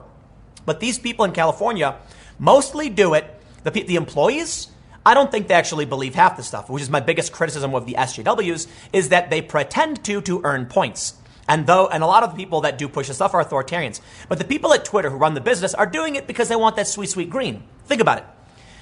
Conservatives are dangerous. The media is dominated by, progressives and leftists and tribalists and narcissists. The real problem, I see, is that you take a look at the conservative community and they're more than willing to excise the grifters. Not all of them. There's a decent amount that I roll my eyes. They say whatever they think conservatives want to say, and I'm like, and they got a ton of followers, okay? It's a fact. Right-wing grifters are a thing. But when it comes to the worst of the worst, conservatives excise bad actors, racists, bigots. They do. The left doesn't. As we've seen from that, chart I've shown a million times now, how the left has gone crazy. This is what happens. You end up with purity testing, fake tribal nonsense of a bunch of people who just really want power. That's what it's all about. So when it comes to, calling out China over their mistreatment of the Uyghurs, what does Twitter do? Twitter helps the Chinese government promote disinformation. Yeah, wonderful. And now we can see the bigger story. President Trump tweets video to bash SF homeless crisis and CA lawmakers. You see, California is a disaster zone. But you know what's really scary? They say that California is our future. So the reason why I wanted to highlight that opening tweet is because it is a dystopian nightmare. It's going to be our futuristic dystopian nightmare. California is what is to come for the rest of us. Sorry, that's just a fact. Now, I want to read the story about what Trump said, but I want to highlight. California salon owner welcomes a Trump intervention on the growing homelessness crisis after the president accused the state of incompetence and insisted they should politely ask for his help. California isn't leftist communist, okay? There's a lot of people there who pretend to be, and I think that's the important difference between what it really means to be on the left and what it means to be whatever California is. This is the big issue I've taken with many of the leftists. It's why I like Yang and Tulsi and why I criticized Bernie Sanders, because Bernie Sanders is pandering and he's flip-flopping and he's saying why people don't know what it's like to be poor. It seems like he's lying. He's playing this game. Now, of course, there are a lot of people who think Bernie is more honest than most politicians, and that's true, but I don't like that idea. Tulsi is flip-flopped a little bit on some issues, but for the most part, I think she's been honest. And Yang, I think, has been, rather honest. I don't think they're right. But it's not so much an issue of policy. It's an issue of, on the conservative side, I see a lot of people who genuinely believe they're right and genuinely want to do things for the good of their community. In California, there is no community. It's people pretending to care about things so they can earn brownie points from another person, get them to buy a product, and they can walk away. Let me put it this way. It's a weird paradox. The conservatives are staunch individualists for the most part, but do believe in protecting the community, notably America, for instance. California pretends to be communal, but they act with nothing but self-interest. They claim to be collective, but come on, they tear each other apart, and they don't care about any of the people sleeping in their own feces on the streets of San Francisco. SF is an oligarchy. It is massive wealth disparity, the ultra poor sleeping in the trash, and the super rich atop their ivory towers implementing the laws and using this weird progressive dogma to pretend to be the good guys when in fact they don't care about anybody. It's like when I was talking to Jack Dorsey on the Joe Rogan podcast, and he was like, oh, well, these people are at risk, so we're going to protect them. I'm like, you don't care about anybody else. There's tons of groups that are at risk. You only care about this one because the media complained about it. You're only doing this to protect your bottom line. Your worldview is built upon whatever you have to do to get what you want. And these people in media, man, people in media are narcissists, I'll tell you what. And in San Fran, use this idea of leftism as a cudgel to attack anyone who dare oppose them. And you know what? For the longest time, a lot of progressives were more than happy to jump on board with them, and you reap what you sow. So I think it's funny that this Lydia individual would say, it's not really a leftist communist thing. Okay, fine. But you have to recognize that there have been many progressives and socialists who have sat back and allowed these the oligarchs of San Francisco to implement their insane corporatist policy, which resulted in them helping China. It's mind-blowing to me that you'll have these big corporations. Yes, you want to say far right? That's why I think the tweet's funny. You look at what Twitter and Facebook and Google does. They're not left-wing. They have this thin veneer of progressivism so they can trick the left into supporting them and saying, but my private business. And this is what really, really frustrates me about the whole thing and why I like that tweet. The tweet is right, mostly. I wouldn't call it far right, but here's the thing. Twitter wants money. Google wants money. They use the left as a shield because they know the left is safer. They know the media will side with them if they side with the left, and then they turn around and do this. Twitter helped Chinese government promote disinformation on repression of Uyghurs. Thank you, Twitter.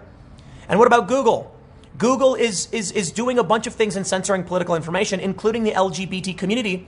And the left, for too long, stood side by side and said, but my private business. Maybe you shouldn't have done that. Maybe you're supporting technocratic dystopian oligarchs in a disgusting city riddled with feces, and perhaps Trump does need to go in and knock a few buildings down. You know what, man? I'm going to say something bold. If Donald Trump came out and said he was going to antitrust all of these big tech companies, that would be the strongest case for me voting for the man. However, right now we got Elizabeth Warren. Now, Andrew Yang has taken the position that, sometimes because it's a monopoly isn't the issue. Like, who wants to use Bing? And he's got a good point. But these companies have too much power. I don't know what the solution is. And I kind of feel like after they started banning journalism and they're doing shit like... that doesn't count as swearing, YouTube. That doesn't count. I said shh. I didn't say the full word. Oh, I'm going to get in trouble. Anyway, the point is, I can't even swear. You see what the problem is? But no. Swearing is a choice. I'm trying to make this family friendly. But anyway, the issue is these companies will do whatever it takes to get money. YouTube will ban things that make no sense because they're scared of the press. And this shows you that it's not about protecting any communities. It's about protecting their bottom line. There are a bunch of authoritarian narcissists who pretend to be on the left, who pretend to be for social justice. I don't necessarily trust this Lydia person because a lot of people on the left claim to be for the left when they're not. The simple answer is this. They're authoritarians and they're narcissists and they want power. If I was going to describe San Francisco, I would say it's actually like center-left authoritarian. Kind of fascistic. Giant corporations running rampant, the government taxing people to oblivion, ridiculous progressive laws. None of it adds up other than the fact that the state is a nightmarish technocratic dystopia that flickers both towards the pro-corporate massive corporation and the insane progressive laws. It is the worst of everything. So, I hate California. I can't believe people live there, man. I'm actually thinking about moving to the sticks out in the middle of nowhere, finding a good backhaul line, getting 2 gigabit internet, just building my own house, wherever I want. But anyway, that's the point. I'll end with this. It is said that California is our future. I certainly hope not, but I think it is. People say that, everything California does, we do, like the rest of the country sweeps up a few years later. I think it's fair to say that's true. We'll see what happens, though. They didn't expect Trump to win, and he won. Trump's probably going to win again. Trump Jr. will probably win in 2024. Who knows? We'll see. But California, no, I think it's fair to say it's not communist, man. It's the worst of everything. It's authoritarian narcissists who control whatever little fiefdom they have, and they expand it to the worst possible ultimate outcome. The government is insane, and the corporations are insane, and they're both running rampant and doing insane things. So it's the worst of everything. Call it whatever you want. I will call it an oligarchic dystopia. Whatever. Stick around. I got a couple more segments coming up in a few minutes, and I will see you all shortly. In episode 846,000 of Tim Pool's Disdain for the Democrats, we take a look at what's wrong with the Democrats in this one. A Gallup poll shows us Trump and Obama tie as America's most admired man. Wow. Trump and Obama? Wow. That's actually pretty incredible. So they have a list, and I'm going to explain to you why this is me pointing the finger at the Democrats once again. You see, politically, I'm probably where Obama was on domestic issues. No, actually on all of his issues back around 2008, because he was talking about ending war and all that stuff, and then he went, blew a bunch of kids. But that's a different issue. The point is, in America, the number two people, or the top number one people, is both Obama and Trump. The only problem is the left thinks Obama's a conservative. So if Obama and Trump are both conservatives, then it stands to reason there's no Democrat on the top of the list of who Americans like. Let me read you this, and I want to show you an older story. This is a story from Axios. They say, President Trump and former President Obama shared the honors as America's most admired man in 2019 in Gallup's annual poll. The big picture, with both receiving the support of 18% of Americans. It's Obama's 12th time in the top slot and Trump's first. Trump had previously come in second place for the last 4 years. The results skewed heavily along partisan lines, as 41% of Democrats and just 3% of Republicans chose Obama, while 45% of Republicans and just 2% of Democrats chose Trump. 2% of Democrats chose Trump. That's amazing. Former First Lady Michelle Obama took the top spot as America's most admired woman. She was the only woman to poll in double digits. She actually beat Melania. Melania, I think, is number 2. So that's basically it, okay? Check this out. If Obama is the overwhelming choice of the Democrats, then I have no disdain for the Democratic voter.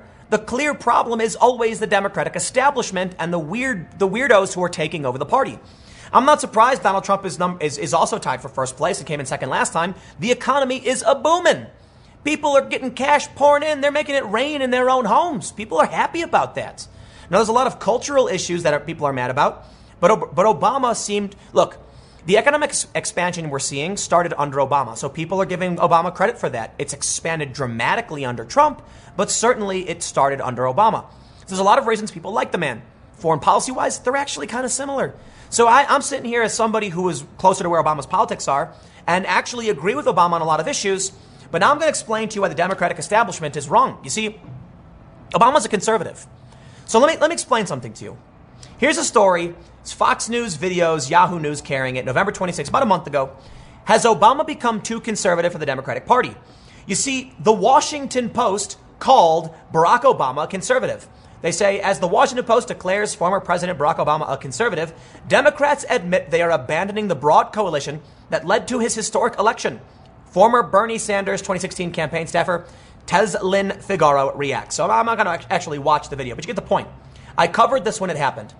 What do you think happens when you have a Gallup poll? Actually, can we pull up the poll? When the number one person, there's two number ones, but the tie, are two conservatives. Do you think the Democrats will win? Do you think moving to the far left is how you get your victory? No. So then I have people saying like, Tim, why are you ragging on the Democrats? I was supporting Barack Obama. You see all the videos I made where I'm like, Barack Obama's right. I agree with Obama. Man, how amazing that we're in a place where I can say I don't like Trump, Obama is right, and they say that's right wing because today, by today's standards, it actually is. I'm curious to see if Gallup has an analysis on this. Let's read a little bit. Gallup says, after Obama and Trump, no other man was mentioned by more than 2% of respondents. The remainder of the top 10 for men this year includes Jimmy Carter, Elon Musk, Bill Gates, Pope Francis, Bernie Sanders, Adam Schiff, the Dalai Lama, and Warren Buffett. 11% of Americans named a relative or friend as the man they admire most. Aw, that's kind of heartwarming. 18% named some other living man, and 25% did not name anyone. The incumbent president has typically been America's choice as the most admired man, having earned the distinction in 58 of the 72 prior Gallup polls. When the incumbent president is not the choice, it is usually because he is unpopular politically. Which was the case for Trump in 2017, with a 36% approval rating. Trump is more popular now than he was in the past 2 years with a 45% job approval rating, among his best as president.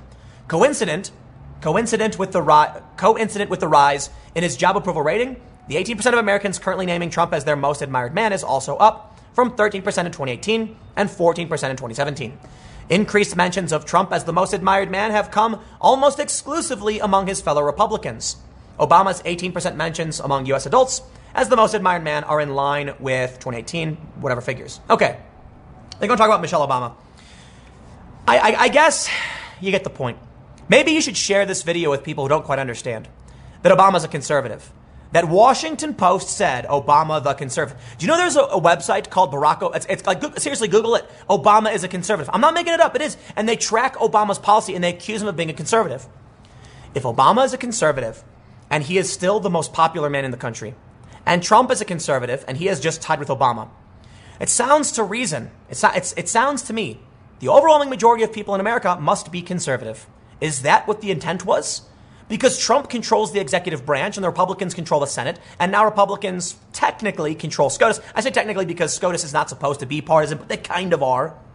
What do you think that's going to happen? What do you think is going to happen? Do you think the people who like Obama, who agree with Obama when he said, telling the left to stop beating itself, saying social justice and cancel culture is not activism, do you think the average American is going to be like, I don't like Obama? No, they're straight up saying they do like him. So when you come out and say Obama's a conservative, you know what these people are going to start thinking? If Obama's a conservative, they must be conservative too. And if they're going to vote, they should probably vote conservative, right?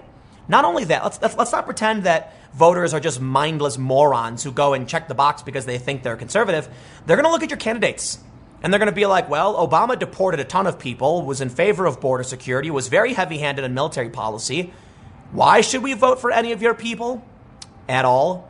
I think it's kind of amazing that Obama is such a popular figure, considering it's just he basically got away with so much, like killing Americans and blowing up kids. And, it's not like Trump is better for the most part in foreign policy.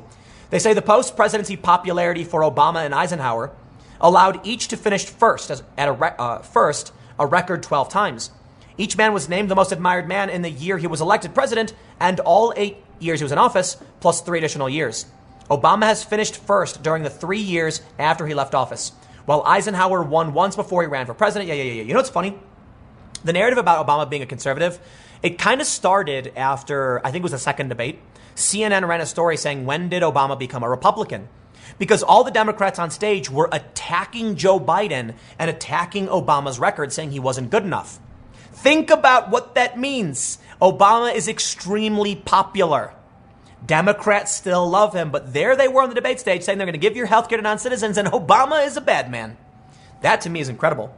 So we'll take a look at Michelle Obama and why she beats Melania. I think it's fair, but I think you get the point I was making about my problem with the Democrats. You see, people like to say it's right-wing for me to criticize the Democrats, but I'm criticizing them in the same way Obama is, or Andrew Yang is. They just don't like the fact that I do it too much, I guess. Well, too bad. The Democrats are insane. Barack Obama is not a conservative. The dude campaigned on universal health care and free college. Or actually, I think the free college thing was in his second term. Yet now here we are. The left has gone so left. They've gone so nuts. The Democrats have gone so crazy. They're actually attacking Obama. The dude's so incredibly popular. What are you thinking? I know the Trump supporters are kicking back and laughing about it because they're going to landslide in 2020. They say historically it has been more common for a former first lady to be named the most admired woman than a former president to be named the most admired man. Michelle Obama is the 6th former first lady to win, along with Eleanor Roosevelt. Cool. The 10% naming Obama this year is down from 15 last year. The 2018 poll was conducted shortly after she released her best-selling autobiography. Current First Lady Melania Trump finished second, mentioned by 5%, with former talk show host Oprah Winfrey, Clinton, and Greta Thunberg named at 3%. I actually got to say, I think it's actually pretty impressive. Do they have the list here? All right, let's read the implications. They say Trump's popularity grew enough this year to allow him to tie Barack Obama as the most admired man, but not to end Obama's streak of 12 first-place finishes. The results reflect the significant party divide in the U.S., with Republicans overwhelmingly naming Trump and Democrats Obama, and a few other men garnering significant mention. Meanwhile, Obama's wife Michelle has been named as the most admired woman for the past 2 years, after 25 years saw that Hillary Clinton finished first 22 times. Oh, I'm sorry, man. What? In fact, Obama has had stronger finishes in the past 2 years than during her 8 years as First Lady, when no more than 8% of Americans named her. Maybe that's why they thought Hillary Clinton had it in the bag. Maybe these polls are wrong. Hillary Clinton finished first 22 times. I'm sorry, I don't buy that. That's weird. Anyway, the main point, which I think all of you have gotten, and I'll wrap this up, keep this one short. How can the Democrats expect to win? If the Democratic voters love Obama, if non-voters, if people generally just love the man that he's won 12 years in a row, they're gonna smear him as conservative, they're gonna attack him, and then they think they're going to win? Nah, sorry, man. You're gonna find people like me who end up politically homeless because my politics are closer to where Obama was, and you call him a conservative, and I don't know where else to stand. So yeah, expect more of that. I'll see you on the next segment in a few minutes. I don't think these leftists understand the concept of backfiring or shared power or you don't have the right unless everyone has the right. You know what I mean? Like, they seem to think that they can enact certain things and there will never be a comeuppance or backfire. Case in point, this story. Pelosi, quote, has the right to submit Trump to an involuntary evaluation, Yale psychiatrist Brandy Lee. Here's the quote. I am beginning to believe that a mental health hold will become inevitable. I have a question for you. If the Speaker of the House can hold the president for a mental health evaluation, what's to stop anyone else from doing the same to Nancy Pelosi? In fact, we've seen videos of her slurring her words and drinking alcohol and her teeth falling out. I'm not trying to be mean, but if you're going to point the finger at Trump for all his bombastic behavior, then why can't the president do the same in the inverse or in the reverse? I mean, the branches are supposed to be equal, right? There's a checks and balances. To a certain degree, I understand they're not. Let's read the story. And maybe I'm wrong. Maybe she has the exclusive constitutional right to do this. I'm not a constitutional scholar. Maybe only the Speaker of the House can say the president is mentally unfit. But I kind of feel like with checks and balances, there can be, a back and forth, and maybe they could impeach her. Salon, of all websites, of course, writes, a Yale psychiatrist who has repeatedly sounded the alarm about President Donald Trump's mental health has cautioned that Speaker of the House Nancy Pelosi is not doing enough to respond to the danger it poses. Brandy X. Lee, a professor of psychiatry at the Yale University School of Medicine, who serves as president of the World Mental Health Coalition, began warning about the dangers posed by the president's mental health before his election. Lee then edited the book, The Dangerous Case of Donald Trump. 27 psychiatrists and mental health experts assess a president. Whoa. I seem to recall a couple physicians saying Hillary Clinton was sick, and the media said that was a conspiracy. So you know what? I'm going to close this out. Thanks for hanging out. It's a conspiracy. I'm not going to read it. Have a good day. Next video. I'm kidding. Let's read. The point is, it's hypocrisy, isn't it? It's a double standard. They say, Anne convened a conference on the president's mental health at Yale shortly after the president's inauguration. Before he said anything? Come on. She was recently joined by psychiatrists across the country in calling for the Judiciary Committee to convene a panel of mental health experts. Could you imagine if we had more hearings where a bunch of people came in and said, the president is sick based on my external assessment from watching the television? Lee also translates some of Trump's tweets on her own Twitter feed. Translates, which I'm pretty sure Trump speaks English, which she described to Salon as a public service. Lee said she wants her translations to help readers see past Trump's efforts to muddle reality with his negative influence. She recently translated, they put in quotes, Trump's scorching 6-page letter to Pelosi, accusing her of trying to steal the election ahead of the House vote to impeach him in a Medium post. You know what, man? So articles like this, I'm going to give a shout out to Jacobin, that socialist magazine, because they praised The Hill, they praised Crystal Ball and Sagar and Jati, who are they're really great personalities, but it's a progressive and a conservative. And I'm like, Jacobin's been more fair in the past articles than Solana has. I'll tell you what, man. When you play insane games like this is what causes the left to lose. And I almost got to wonder if they want it to happen. Maybe there's a secret conspiracy of these establishment leftists who are like, we actually don't like Trump, but they really do like Trump and the economy's doing well and they're pretending not to. No, I think in reality they hate him so much and they're just really bad at what they do. They write articles like this where they write this insane conspiratorial nonsense, accusing Trump of being unfit or whatever. It's like, we played that game with Hillary, dude. You can't, let's chill out right now. I mean, Hillary actually was sick. Her campaign said she had pneumonia. But if you want to get rid of the president, you don't do it this way. And so you look at what, Jacobin is saying. You get the actual socialists saying, the media is lying to you. Arguing that the letter effectively serves as a confession, Lee said that Trump's letter was an example of the president projecting his own motives onto Pelosi, but Lee warned that Pelosi has not done enough to respond to the president. As a co-worker, she has the right to have him submit to an involuntary evaluation, but she has not. Does that mean Trump can do the same to her? Anyone can call 911 to report someone who seems dangerous, and family members are the most typical ones to do so. But so can, this is the stupidest thing I have ever heard. These people have lost their minds. Co-workers, and even a passerby on the street. The law dictates who can determine right to treatment or civil commitment, and in all 50 U.S. states, this includes a psychiatrist. Quote, the advantage of a co-worker starting this process is that a court can mandate a mental capacity evaluation before the dangerous person returns to work. The committing physician is preferably the patient's treater, but does not have to be. Do you seriously think the cops are going to roll up the White House, tell the Secret Service to stand aside and say, Trump, Nancy Pelosi has dialed 911 and said you're unwell, so we're involuntarily committing you? In what deranged reality do you think anything like that could ever happen? And if you're saying coworker, you're quite literally saying Devin Nunes can call 911 and say Nancy Pelosi be acting crazy and needs to be locked up. No, that can't happen. You're insane. Salon is nuts. What happened to this website? I kid you not. Glenn Greenwald used to work here. Not the biggest fan of the guy, but I lean towards I have a more favorable opinion of him, especially now as it's called the BS. He used to work for this site. The website didn't used to be this absolutely psychotic, did they? Maybe they did. Maybe they got some really creepy articles they've deleted in the past. But this takes the cake. This is beyond. Listen, man. I've used an analogy, right? People say scraping the bottom of the barrel. It's a reference. Try to get that food out. You got a barrel and you're scraping the bottom. So I've said they're scraping the bottom of the barrel so hard wood chips are flying out. Then I've escalated and said they're scraping at the bottom of the barrel so hard they punched a hole in it. Well, you know what this is? They're scraping the bottom of the barrel so hard, they're ripping up asphalt from the street underneath the barrel, and they've hit a sewage line, and it's exploded, and it's spraying sewage all over their face, and then they're writing about it. That's how insane this is. This is the bottom of the barrel of trash. There's literally nothing in this that makes sense in any capacity, and for some reason they're writing about it. I'm glad I found the article, though, because I get to make fun of it. Isn't that fun? I don't know. Complaining about things. That's what I do for a living. They say, while Lee added that Pelosi's strategy of withholding the articles of impeachment from the Senate has been effective, she also warned that the delay risks making Trump even more dangerous.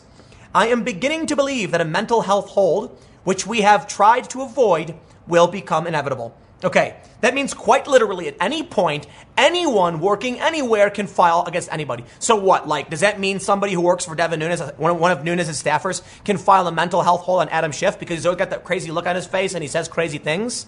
No, of course you can't do that, let alone to the president.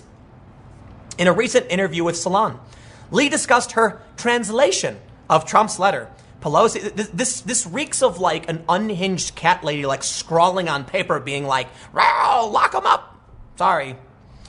Let's read a little bit of this. Why go through the trouble of translating Trump's lengthy letter? I started translating, they put translating in quote over and over again, Trump's tweets as a public service sometime in the summer because I could see his negative influence as he tries to reform others' thoughts. Even for those who do not believe him, he pushes the needle. The impressive inefficacy of former special counsel Robert Mueller's report and then the impeachment proceedings in changing people's minds should convince people of how powerful these mechanisms are. I intend my translation to neutralize some of his effects, as well as to immunize, put in quotes, readers by arming them with the right interpretation. For example, they can now see that his severe symptoms make it right to decipher up as completely down and black as completely white. Or you're insane, no, you can't, Nancy Pelosi can't be like, I'm a coworker, Trump's crazy, come and arrest him. It's never going to happen.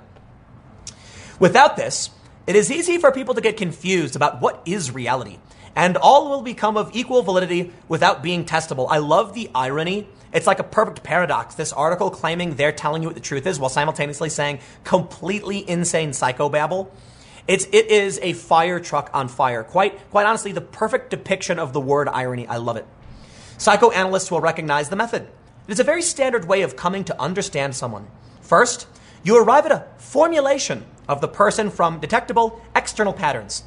And many clinicians say that they know more about Donald Trump than any patient they've ever had in their careers, as he's extremely transparent from his unfiltered tweets and from that overabundant high-quality information that is available, including sworn testimonies. Basically, I don't want to read this. What she's saying is, the people who don't like Trump, have a negative view of Trump, write about how they don't like Trump and have a negative view of Trump, and then they use that to compile some kind of like psychoanalysis dossier to accuse the president of being mentally unfit, in which Nancy Pelosi can then call 911 and claim her co-worker, Donald Trump, is mentally unwell, and then she believes the police will actually come and arrest the president. Welcome to the psychoticsalon.com.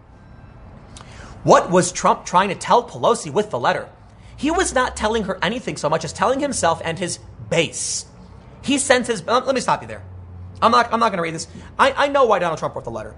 He wrote the letter for public record. That's about it. I'm pretty much over this. This article has devolved into the most insane psychotic nonsense. Pelosi called the letter really sick. No, it was Trump's public record refuting of impeachment. That's what it was. The letter contained several key points Trump wanted to make and wanted to exist in historical record. If Trump didn't respond, impeachment would have happened, and then in 100 years, they would say, here's what they said about impeachment. By writing the letter, they'll say, here's what they said about impeachment, here was the president's response. That's why Trump wrote the letter. These people are insane. Do I think Trump is like this amazing genius? No. Do I think he has good people around him? Yes. Do I think Trump has a general strategy for what he does? Yes. When I say I don't think he's a genius, I'm not saying I think he's a moron. I think he clearly has an idea of what he's doing, and he has good advisors who understand how the system works, and they're giving him somewhat, to a certain degree, good advice. But I'll tell you this, if the left is going to run rampant with this psychotic nonsense, somebody's giving you bad advice. Well, I hope you enjoyed crazyconspiracysalon.com. Stick around for tomorrow. Next segment will be coming up at 10 a.m. YouTube.com/Timcast. I'm going to be moving over my segments.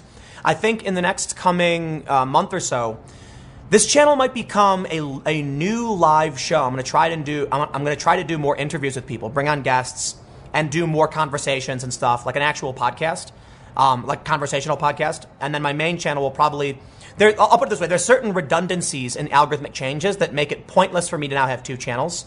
So while it worked before, I think it might make sense to move most of my segments over to my main channel. We'll see what happens. But tomorrow, 10 a.m., youtube.com/Timcast. It is a different channel. I will see you all then.